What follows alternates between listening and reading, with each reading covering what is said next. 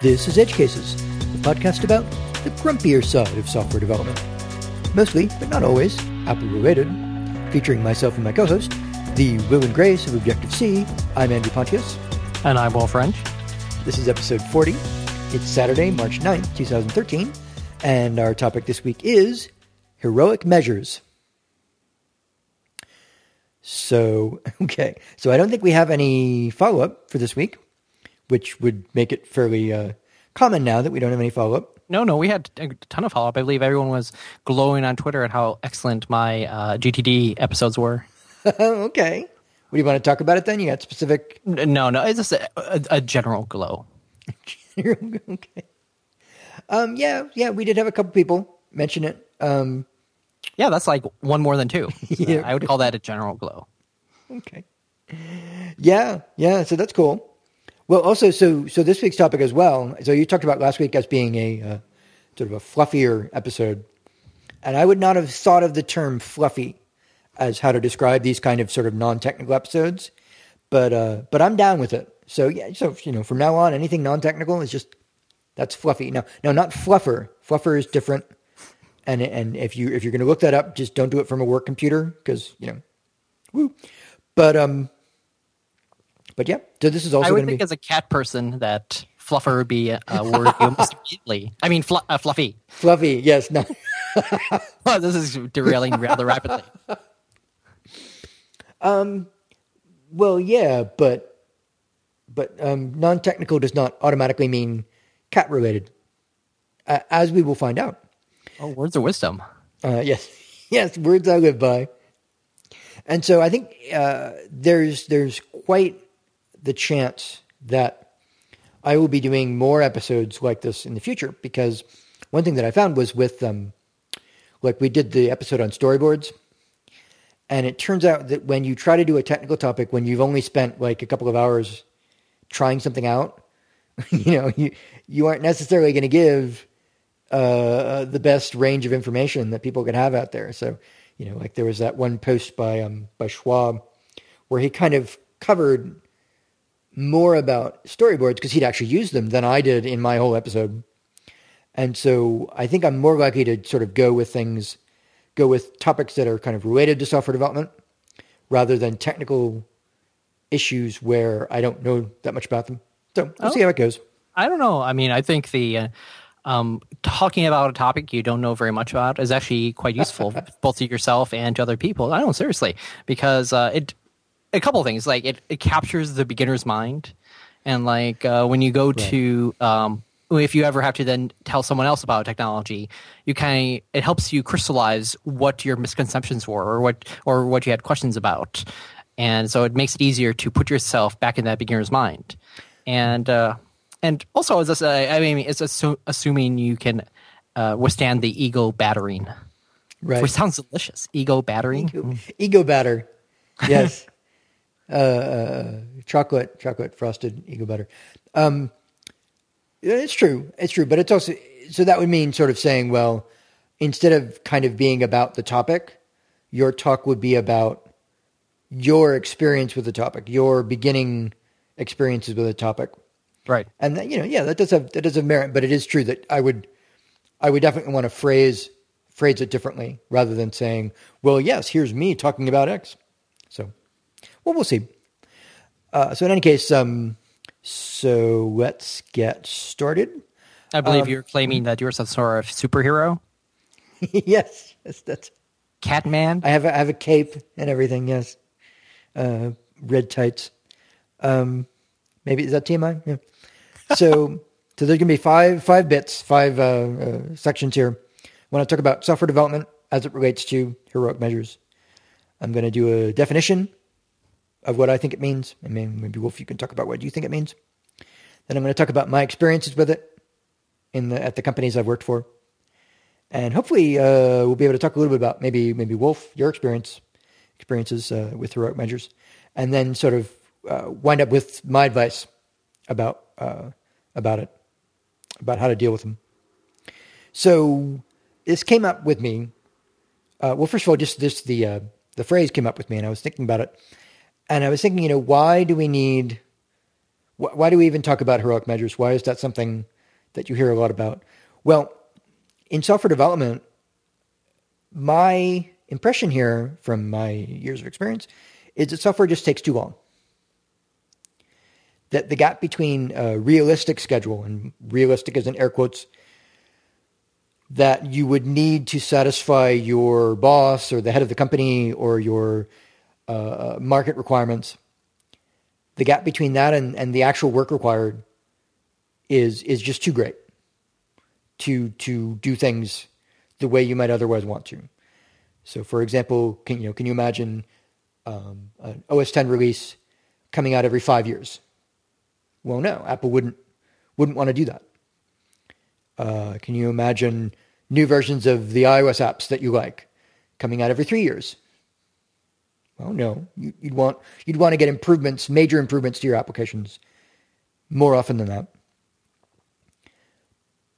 But when you think about it, okay, the time it would take for, let's say one developer to do major changes to the iOS apps that you like, or for, even for the team at Apple to do OS X new versions with all the features that they want to add to them, it could very well take 5 years to do that. It could very well take 3 years to do that if you weren't willing to go, if you wanted to do that without putting yourself out to a large degree. So I'd also say the second part of this is that software development is not spec'd out in a satisfactory fashion in what I've seen of the software development process. People just don't say, here's everything I want the app to do in all the detail that you'll ever need. So now just go off and do it in the amount of time that you say you need to do that work.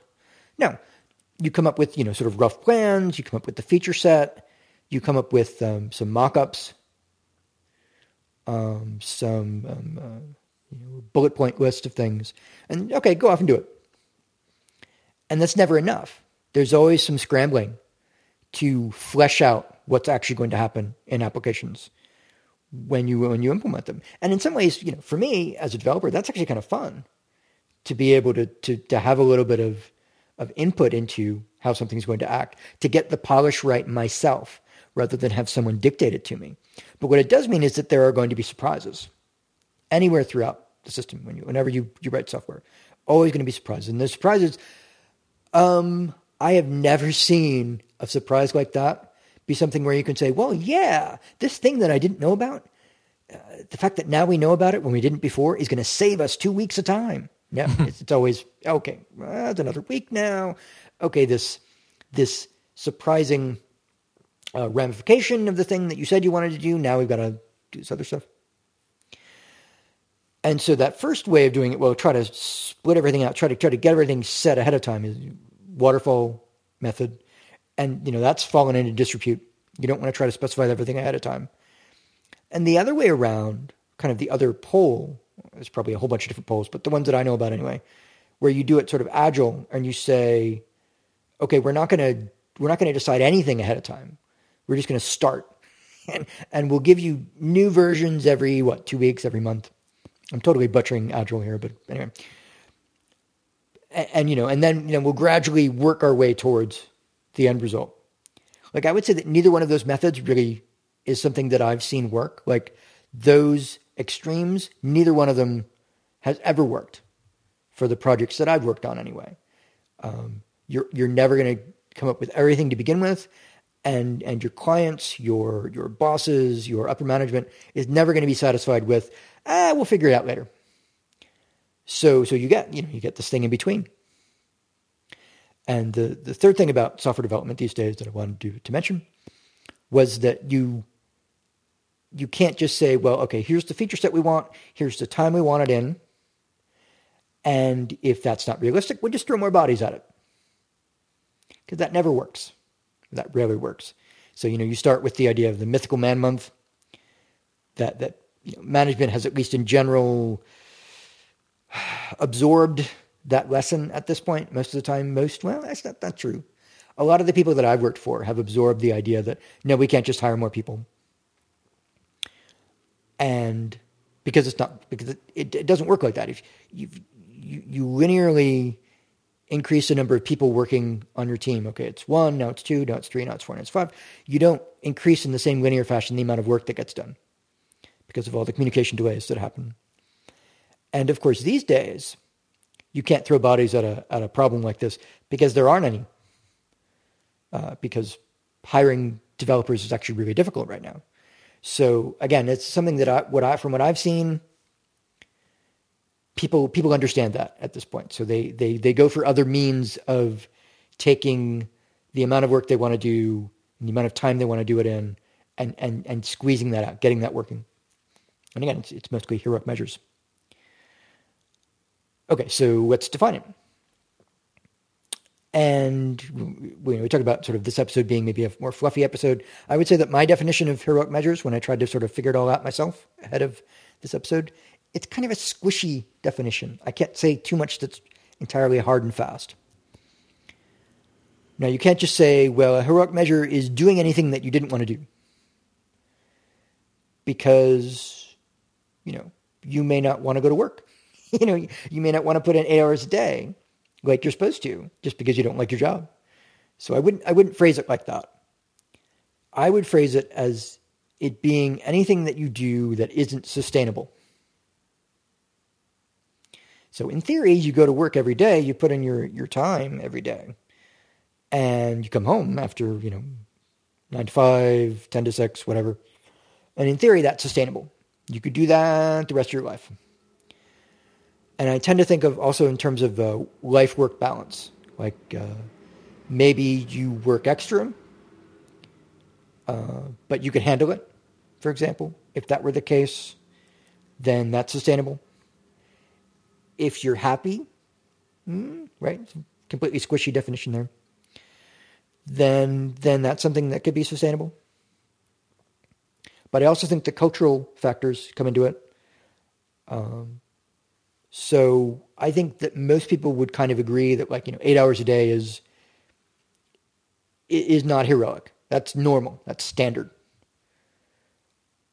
Right? But there are careers out there. There are fields where you're expected to work longer than that. So lawyers are generally expected to work a lot longer than that. But there's still this sense that, the normal workday is 8 hours, even if lawyers have to work 12. And I would, from what I've seen, and I'm not a lawyer, which is probably the first time I've said that when I'm not giving legal advice, but not a lawyer. The people who are lawyers who have to do that don't seem very happy about it. It doesn't seem like they're believing that, that's just the way life is, so that's sustainable. No, they're going through it because that's their career. But, they're very likely to burn out, very likely to not have nice home lives, whatever. So I would say generally if something, even if it's what the field says you need to do, if it doesn't seem right, then I would consider that to be a heroic measure. And I would say that, especially for the software development field, it's mostly time. When you say, you need to put in extra effort, you need to go above and beyond, you need to, show us that you're really enthusiastic. That usually means work extra, work later on the weekdays, work on weekends. It doesn't really seem to be anything else. Again, it's for programmers. Maybe it is for other fields. But, your boss isn't going to say, I need to use your car. I need to hang out at your house. And that's an extra measure that I need from you. No, they're mostly just going to say, I need you to work extra time for this.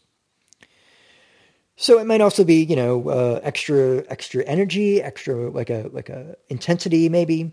Certainly anxiety is part of it. If a lot of times if you're anxious about your job,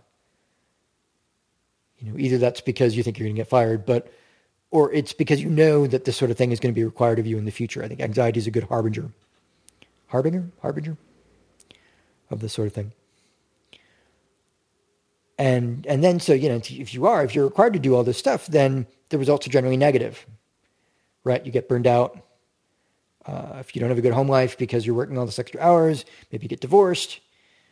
And certainly, years later when you say, what did I do with my life? You're going to regret the fact that that you put in these extra hours while you're doing it.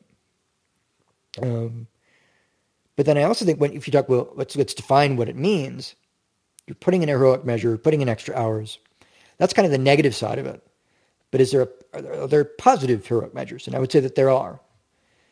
And another way I think you could define positive here would be voluntary. Like if you're doing it because your boss tells you to do it, because you're afraid you're going to lose your job, I would consider that to be negative.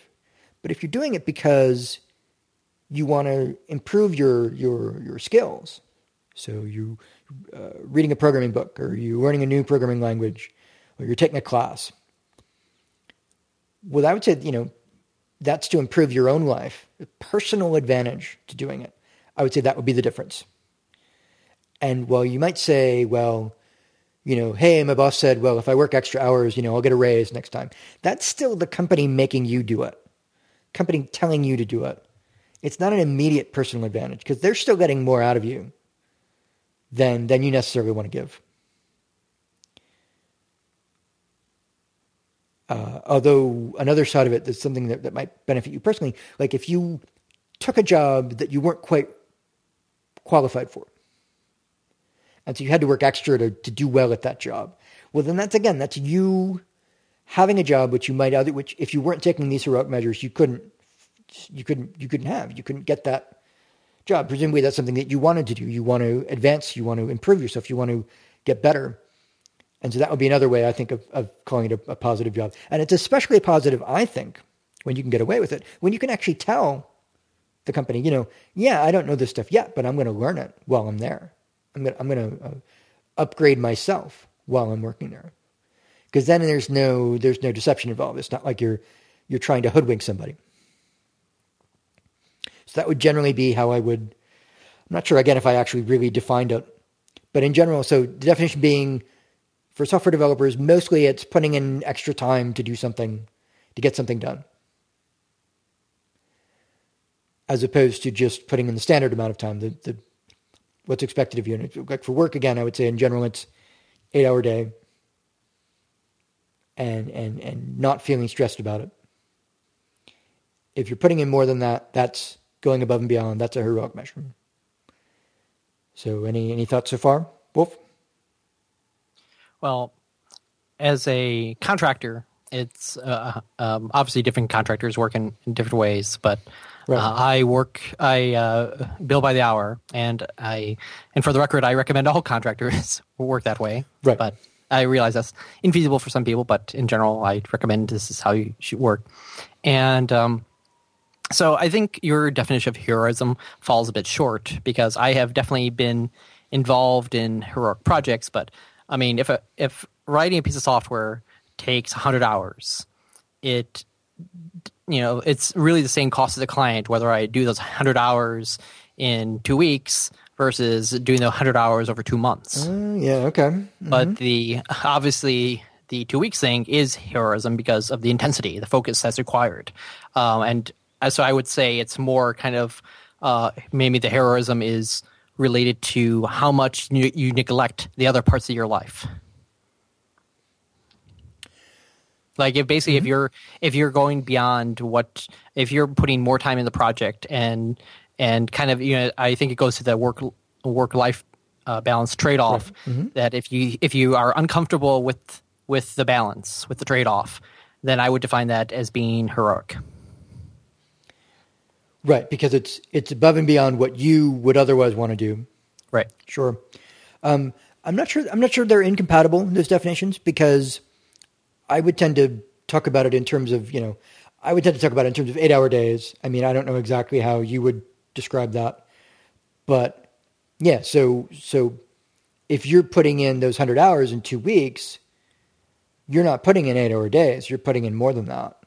Sure. And you're putting in your weekend's worth of effort. So it's really kind of the same thing. It's just not the same way. And it's also like you're getting paid for those hours. So that would be a difference between a contractor and somebody who works a wage slave, a corporate stooge, as Dan Benjamin would call it.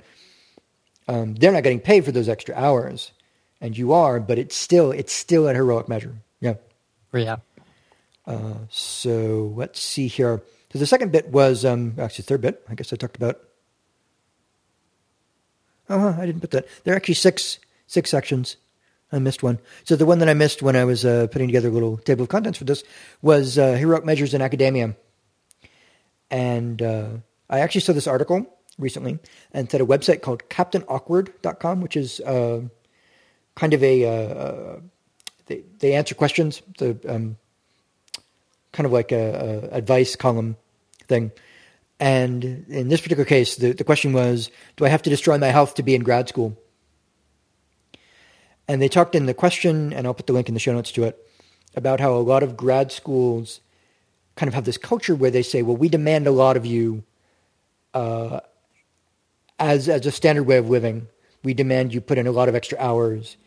We demand, in some cases up to the point of like your advisor for grad school saying, well, you seem to be having a little bit too much of a life here. What's your problem? Aren't you committed to this? And that sounds it sounds horrifying. So I haven't gone to grad school myself, but I do know from my experiences in college, there was certainly a lot of the culture was based around the concept of an all-nighter.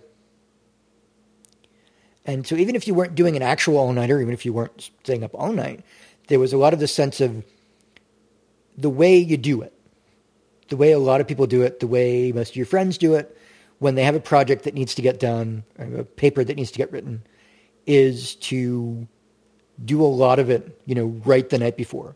Do it in this kind of heroic, intense, last-minute effort. And so most people would say, well, that's stupid, right? Why don't you just do it? Pace yourself better all the way through it. And certainly there were a lot of people who did pace themselves and didn't ever have to do all-nighters. I don't think I ever actually did a complete all-nighter. I never stayed up all night for the various things that I did in college. But I certainly, I would stay up late sometimes. And so it seemed like that was viewed positively. And, it kind of goes back to, calling it a heroic measure. Like, as you said, heroes, if you don't describe it as, like, I can imagine some sort of German word where they kind of, they fit together 5 verbs and 5 nouns together into one noun, where it's something along the lines of, measure that is not really necessary, but that you do anyway, or extra measure that you shouldn't have to do, but you do, or something like that. Calling it heroism is kind of stacking the deck a little bit. But so one thing, college being a while ago now for me, did we do that? Did I do that extra effort at the end because it was how I was sort of indoctrinated to do it? Was that something that I thought was expected of me? That I waited till the end to get it done? Was it done because I really did have too much extra work? It's actually kind of hard to remember right now exactly what it is.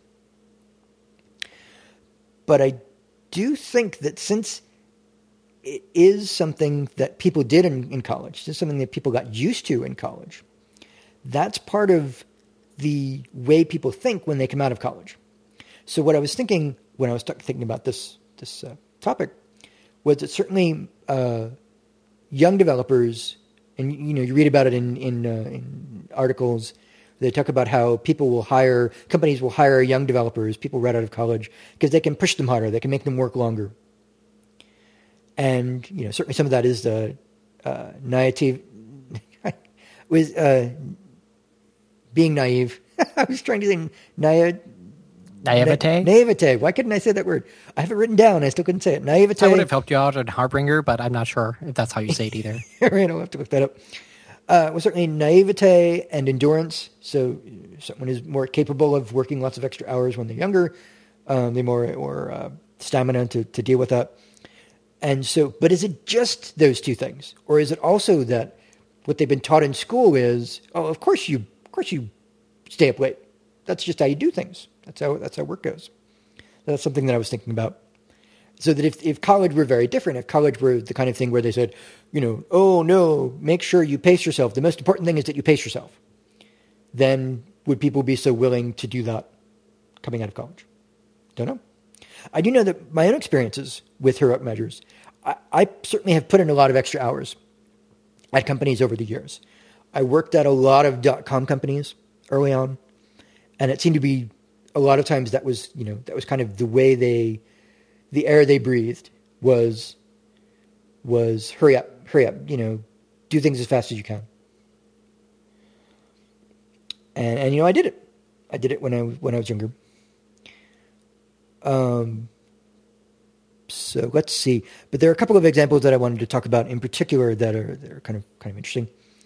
There was one time at one of the .com companies I was at, and I was at a couple, at least two companies where we were contracting companies. And one of the companies, and I'll talk about that in a bit if we have time, was hourly. I did bill hourly. The first company I worked at, I did not bill hourly. The contracts we got were not hourly, but rather, I don't know. I was young at the time. I don't know exactly how they were negotiating them with their clients. But certainly, I never filled out a timesheet. Is that true? Am I just forgetting that I filled out a timesheet? In any case, the project that I want to talk about was one that I was not on, but that other people were on, and that was doing an online auction site for Sotheby's. And this was many years ago. I looked at Sotheby's site recently, and I'm not sure if anything like this is still around. It wasn't like connecting you to actual live auctions. It was an online auction site, so it was entirely through the website. And I can't remember anymore if this was like in competition with like eBay or not. I don't remember anymore. But in any case, what I do remember is this was very new, like either no one had done anything quite like this before, or maybe just eBay was doing it at that point. It was something very new, very ambitious, and they took like 20 to 30 people, or maybe 30 to 40 people. Again, details are a little vague now, from the company that I was working at, and they settled them in a single room in the building across the street from where the rest of us were. And they put this one engineer, sort of a very promising engineer, someone who'd done a lot of good stuff for them already, but had never run a really big project. They said, okay, now you're in charge. Go make this work. Now, the idea of kind of putting people together in one big room, which I've heard described as a war room, right? Not necessarily a bad idea. Because like a war room is kind of almost an anti-heroic measure.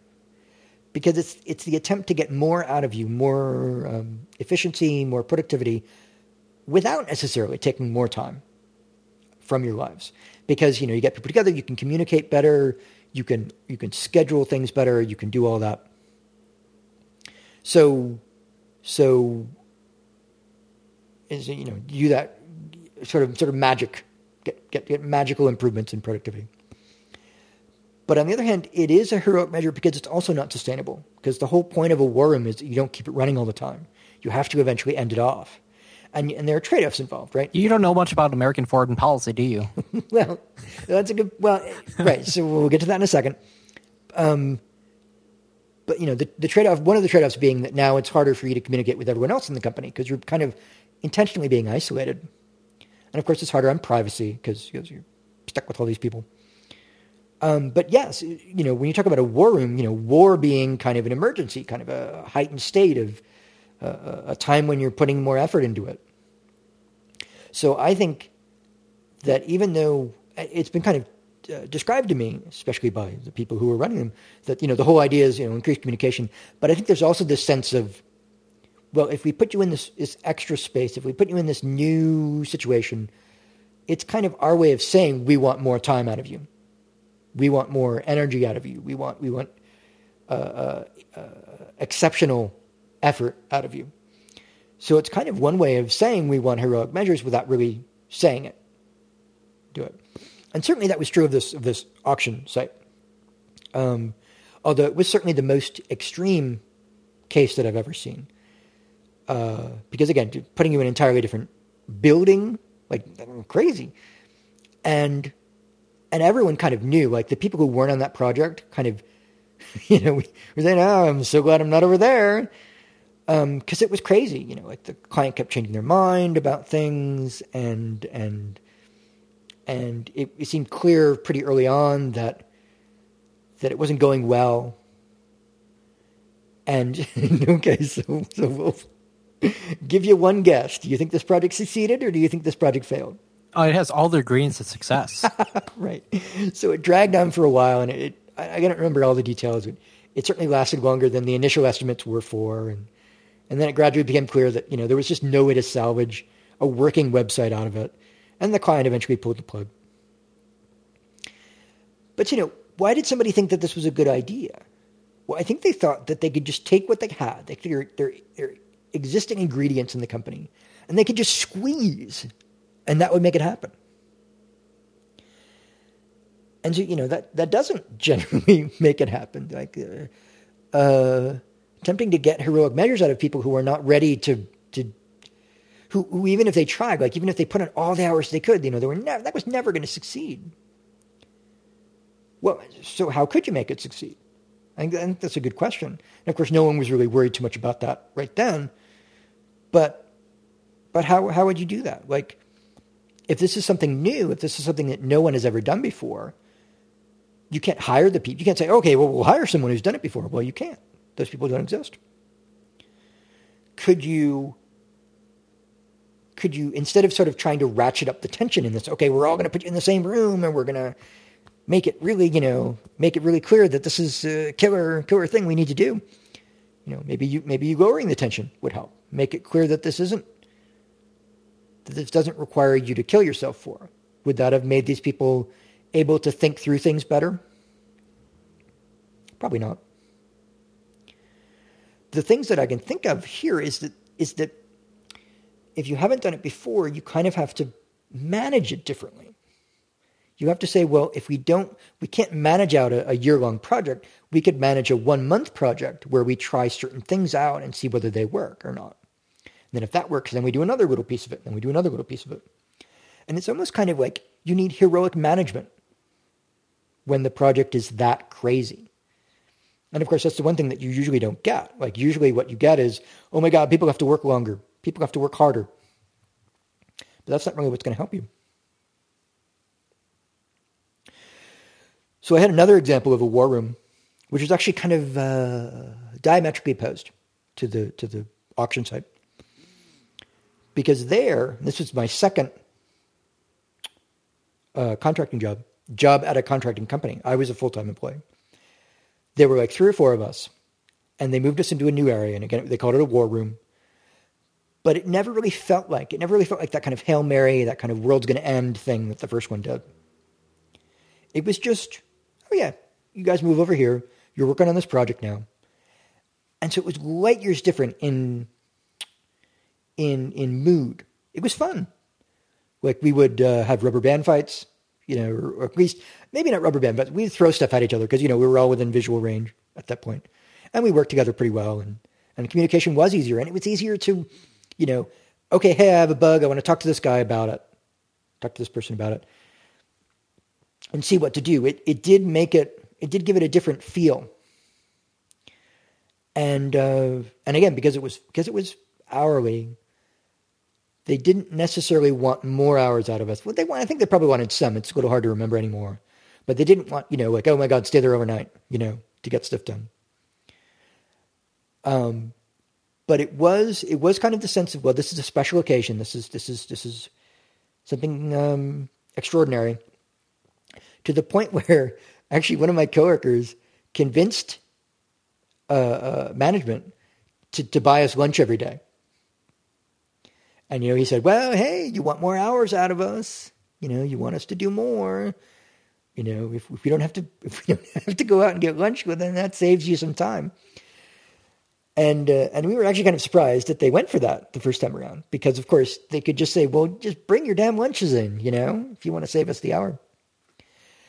But I think it was kind of that feeling that instead of them pulling over one on us, like we were kind of pulling one over on them. And it almost actually worked better. Like, I think, it was kind of fun to be able to say, hey, we're getting treated like kings. Of course, it was just lunch, it wasn't like it was something that they were spending, some huge amount of money on. And I also don't know. My impression is that like whether they got us lunch or not actually didn't change our productivity all that much. It actually didn't really matter. And the second time, we actually had 2 different war rooms. The second time around, they didn't get us lunch anymore. And we still worked pretty much the same amount. But overall, I would say, of course, the project got done and everything pretty much worked. So overall, I would call that a success. Then, of course, the last company that I want to talk about in terms of the heroic measures I've done would be Apple. And what do you think, Wolf? You think they wanted us to put an extra effort at Apple? Apple seems a pretty slacker company to me, so I imagine they're pretty chill. I mean, they're in California, right? So, right, sure. Yeah, everybody, nobody wears shoes. Yeah. We all wear jeans. I mean, the all lead the time. guy went barefoot, right? Yeah. So it's like, yeah. Actually, there was only ever one Apple employee I knew who went barefoot all the time. And it was really kind of, he would go barefoot everywhere, like outside. Not something I would recommend. But actually, now, Apple was the first company where I heard the term called crunch time. So I'm not actually sure. Wolf, had you heard this term? Oh, yeah. Okay, so it's still kind of standard. It's not a specific Apple thing. I don't know if it originated at Apple, but it definitely is outside the Apple vernacular. Well, for the first couple of years, and I was there a bunch of years, and for the first couple of years, the first couple of projects there, crunch time was reliably like the last month or two of the project. And, we're talking maybe like a project about a year long or so. So the last bit of the project, especially when you're working on bugs, that was when it was kind of, okay, we want you to put in the extra effort here. And, proportional. So like if it was a 2-year project, maybe it was 2 months of bug hunting. And I know, let's see, that it would be fairly explicit from what I remember. I may not be remembering exactly right in all cases, but it was to the point where, okay, yes, we're going to tell you extra effort. And I don't remember them ever actually, come in or you're fired, right? It wasn't like that. But Apple, I don't know, they just had a way of making it clear that like, okay, yeah, you're really expected to do this. And so we would do it. Up to the point, actually, one of the later times, it was like, okay, come in this weekend. Like come into work, come into the office on the weekend. This particular day, everybody be here. And it was, that actually kind of didn't work so much for me because at this point I was living in San Francisco. And, hey, I can do the work from home, and that way I don't have to drive an hour there and an hour back to get to the office. But that was kind of part of the idea. Like, and again, it felt like a little war room, a miniature war room. Like, hey, everybody get together. It'll show esprit de corps. Everybody gets to eat. And oddly enough, they bought us lunch again. It was crappy takeout. But so that was the same thing. And it was obvious that it wasn't just the work. Because again, we all could have worked from home. So actually, in the end, I'm actually not entirely sure what it was. I guess it was just you're showing that you are I don't know, a team player, that you'll go the extra mile, and we're requiring that of you. You mean like signaling and human communication? I mean, how rare is that? Not sure what you mean. I just have one of my pet peeves is social signaling. And this seems like the entire thing is like, you are not a member of our tribe if you don't come in. You're not one of us. Well, and it's funny because I think in earlier versions of that same kind of thing, it was actually almost handled more subtly. Like this one was actually interesting for its ham-handedness because it was, no, you come in here. Whereas I think, again, somehow in previous projects, they made it clear that you need to work extra hours without actually having to come out and say it. Not quite sure how they managed that, but they did. But so crunch times, so earlier projects, there were crunch times. But actually what's interesting is for Xcode 4, we had switched to like something of an agile development. And it wasn't all of the agile stuff, but there were sprints, is what I'm saying. Instead of things being sort of, much kind of looser, where you say, okay, here's the project overall, and just get started on it, and whatever. Now there was, well, every month, you know, you're going to do this amount of work, and you're going to show us what you've done at the end, and that sort of thing. And, you know, I've heard lots of people talk about the way that this kind of stuff can work, Agile, the way the sprints can work. But here it was interesting because the goals that we were given, you know, when you come up with your own goals, but we were like more than encouraged to come up with ambitious goals each time. Like it wasn't just be conservative and do the things that you know you can get done, you know, only promise what you know you can deliver. No, promise what you're not sure you can deliver. And what that actually meant was that it really did feel like a sprint. Like you weren't just walking, it wasn't business as usual each month. It was, you know, tension. It was anxiety because, oh, I'm not sure I can get this done. So you got to put in that extra effort every month instead of just closer to the end. And it actually wound up being, in my mind, at least emotionally, it made things worse in my mind. Like it might have been sort of a better way to portion things out. It might have been a better way to organize things from the view of management, but I, you know, it meant that crunch time was kind of never ending at that point. So now I left Apple before Xcode 4 was shipped, and I didn't leave because of this. Other reasons, I wanted to work on iOS applications, but this aspect of working there towards the end, it was actually pretty tough. And I, you know, I wouldn't necessarily recommend it. Like Apple is such that the company can demand more of its employees than a lot of other companies can, because it's really quite a bit of a status symbol to work at Apple. You get quite a bit of benefits of working at Apple.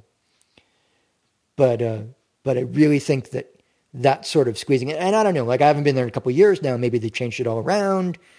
You know, maybe I'm just coloring things by my own perception. But I do think that it, you know, I wouldn't recommend it. I wouldn't recommend it as an employee, and I wouldn't recommend it as a company to do that too often, because you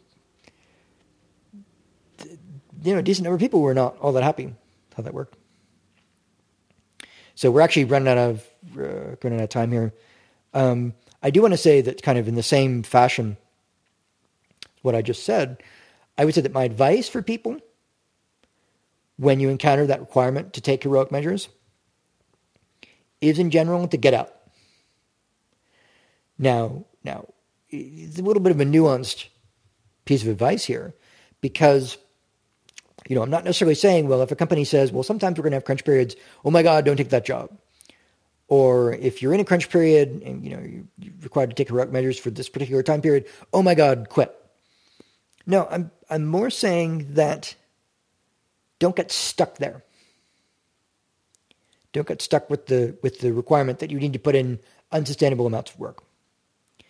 And I think that, you know, especially now, especially when people are in more demand, software developers, you probably have more leverage than you think you do. You can probably push back more than you think you can. And I think this also holds true for your own self-improvement projects. If you find yourself putting in a lot of effort into something which doesn't seem like it's going to have an end, then rethink it. Then really, you know, in the same way that you would say, well, you know, for my job, hey, come on, guys, when is this going to end? I don't want to do this forever. You can say that to yourself. Well, when is my project going to end? If I don't have a clear goal, try to come up with one so that you're not putting yourself out of balance for too long. Or at least know that, you know, when I get done with this in 2 months, I'll have this specific reward out of it that makes it worthwhile. So, make sense? Mostly. Okay. So, any thoughts? Yeah, we're out of time here, so I just want to pretty much just provide references to a couple things that I thought of while you were talking. Uh-huh. Number one is you probably heard of the capability maturity model. Capability maturity model, not as such. Yes, it's I don't know when it was invented. I'm assuming probably in the 80s, but it might go further back. But It's a way of thinking about development process, and it comes in 5 levels, level 1 through level 5, and so it's not, I guess, not zero based. And the initial level 1 is the initial one, and it's called chaotic. And the term that I hear used, I don't know if it's actually part of what they say here, but that it relies on heroism to get done. So that in order to ship the product, someone needs to be a hero and do crazy superhuman things in order to actually get a product out the door. And if you lose that person, I guess you lose the project, or another hero has to step up or be made. And level 2 is repeatable, where that it still might require a superhuman heroism to actually get done or something, but hopefully a lot less of that. And then it goes to defined and managed and optimizing and stuff like that. But so I recommend you check that out. But I would say the capability maturity model is itself bankrupt. A lot of consulting shops tend to use CMM to say, hey, we're a CMM level 5 shop. And those tend to be the shops you want to stay away from, because those are the guys who are more interested in covering their butts instead of shipping software. Yeah. Mm-hmm. And so, I mean, it's a good thing when as the CIO, you can go to the CEO and say, hey, I hired these guys. They claim they're CMM level 5. That's a good way to cover your own butt. But right. If you actually want to ship awesome software, usually just ignore that. The other thing I want to mention is that Tom DeMarco, who's pretty famous for his book called Peopleware, he also wrote another lesser-known book called Slack, which is also a really good read. And it's only a lot of like the heroism stuff kind of made me think of putting 100% of the effort into getting it done, and where there's his main thrust is kind of he talks about against being lean and mean as it were, but a lot of it is also applicable to the idea that if you're putting 100% of the effort into this one thing, then you almost by definition don't have resources to do these other things that might come up. And that's why if you have a day job where you're putting in the consistent 8 hours and you get deep in a project and you realize you have more work to do, you do have extra resources there. You can kick in the afterburners. But if you're already in afterburner mode, then you have and you will suffer that schedule slip. So it's so this is just an interesting way to think about it. It's definitely a good read. I recommend you check it out. And we're already over, so I'll just shut up there. Okay, and maybe we'll do a little follow up about it next time around if we have some time. Okay, so please visit our website, edgecasesshow.com, all one word, for show notes, a link to our podcast on iTunes, and more. And you can find us individually on Twitter. Me, A Pontius, APONTIOUS, also the same on app.net. And Wolf, his last name Wrench, that's the word rent, RENT, +Z, +SCH. We'll see you next time.